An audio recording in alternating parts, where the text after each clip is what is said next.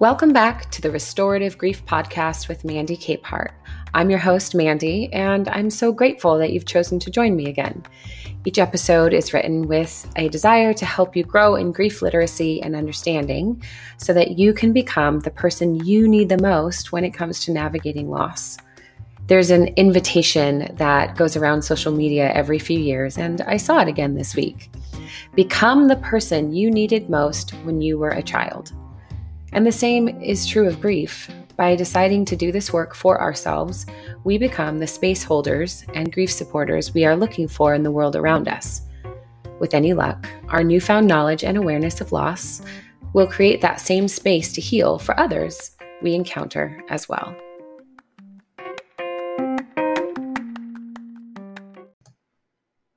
This week, we are going to learn about what it means to become aware of our tolerance levels. As humans, we need to notice when our tolerance is low and learn how to support ourselves through that lack until we feel ourselves increase in capacity again. This awareness is a lovely starting place because by cultivating it, we just might learn how to recognize ourselves again. I don't know about you, but when my tolerance is low, I feel like a wholly different person. And although we are always becoming a new version of our past selves, when grief enters the conversation, clarity often seems just out of reach. We need new ways to see ourselves and gain insight about where we are going and ultimately about how to choose where we truly want to go. So my favorite concept to start with is known as the window of tolerance. It was developed by Dan Siegel, a clinical professor of psychology. The window of tolerance is best described as a state of mind when we are most capable of functioning and thriving in everyday life. So any interruptions to our workflow, like phone calls with heavy news, or even a complete distraction from our plans, are easier for us to handle when our tolerance window is wide open. But what does wide open mean? When our window is wide open, it means we are feeling confident and capable of navigating and coping with those interruptions, stressors, or triggers. It means we feel aware of and able to access our own emotional responses. Our natural tendency in life is to fluctuate between a wide open window and one that is practically nailed shut. As a coach, I offer this concept to each of my clients first and foremost. When our window is narrow, interruptions can set our internal self-defense mechanisms to action. Essentially, we're just carrying too much on our back, and it takes just a small pebble to make us trip up. Our body takes over by design then to engage in a way that protects us in the moment with zero regard for long-term consequences. This is described as either hypoarousal, which just means you feel numb, zoned out, spacey, and distant, or it can manifest as hyperarousal, which looks like an influx of anxiety, anger, agitation, and overwhelm. I think the hardest thing to understand about our window of tolerance is that our responses during a narrow period are not in our control, which might lead you to ask why learning about our window of tolerance even matters if we can't control the way we respond. But we can control the way we respond by becoming aware of what's going on inside us. Because while our body is going to activate that internal defense system and send out our guardians no matter what, when we can recognize our tolerance level before we engage with other people or even ourselves, we can move with a decision by giving ourselves a little bit of grace, even when trauma gets involved. Because not all grief has trauma, but all trauma has grief. And if you are wading through something that hurts more than you expected, or perhaps for a longer duration than you anticipated, the window of tolerance language and concept can help you identify how you are responding to that trauma. This is a tool to help you offer yourself a little more grace as you grieve. For an example of how this knowledge can be helpful in your toolbox, let's take a look at social media. Everyone I know, sincerely, has exploded over an article or a post from an online connection at least once in their lifetime. They may not respond directly to the person, but they are immediately triggered into hyperarousal, that volcanic response we so easily access when our window of tolerance is narrow. And then there's the judgment from other people observing the circumstances. I often see people on Twitter ask, why is it so easy for some people to spend hours sending rude remarks and criticisms on posts they disagree with? Can't you just scroll on by and forget the offense? And of course, the answer is nuanced.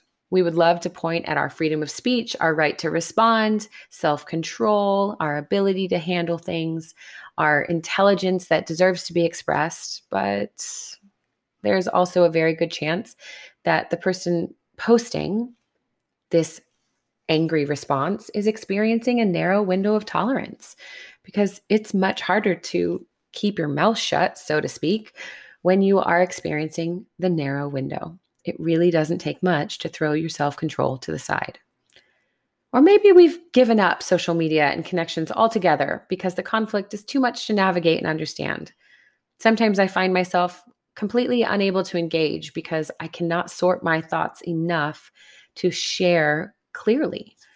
And so we end up blocking or unfriending others or setting social boundaries and sacrificing the relationships that we once held dear.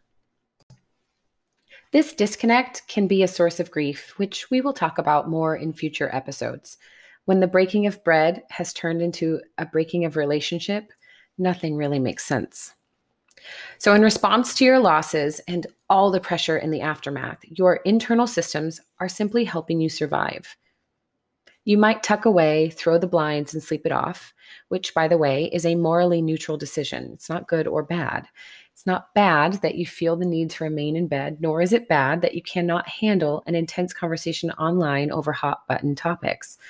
Perhaps you just can't help but pop off with a sarcastic comment, hoping to drive your perceived attackers away. Well, this too is morally neutral, as easy as it may seem to vilify such behavior. Your body is reacting in a way that protects your wounds.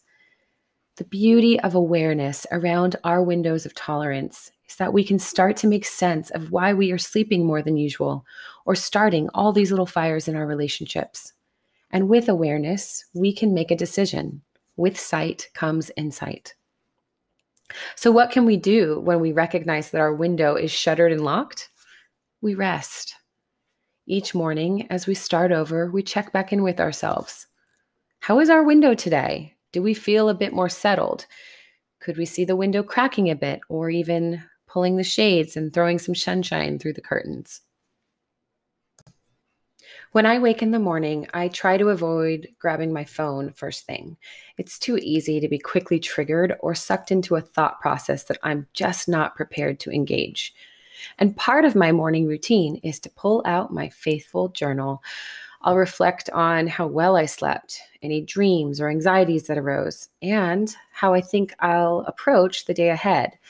Often I will list my plans for the day and the emotions I already have connected to those events, because maybe there's some information in my reactions or gut responses that I overlooked.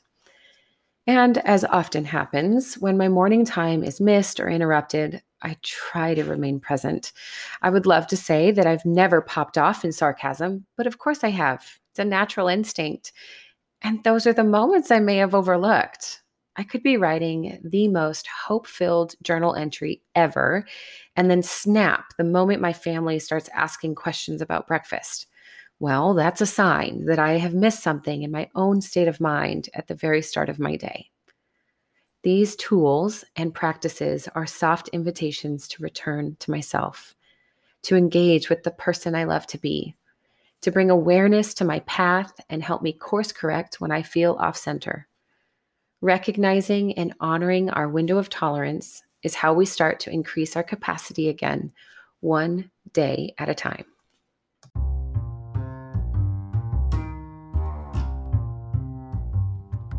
Thank you for listening today. I hope you are feeling at least 1% more hopeful and settled in your story than when you first hit play. And if that's the case, would you consider leaving a review wherever you listen to your podcasts? Your feedback means so much to me and helps me get the word out about this work and our grief community. And I want to say thank you to every one of you who has shared, promoted, or spoken with a friend about restorative grief. With each conversation, we are bringing more grief literacy and healing into the world. Until next time.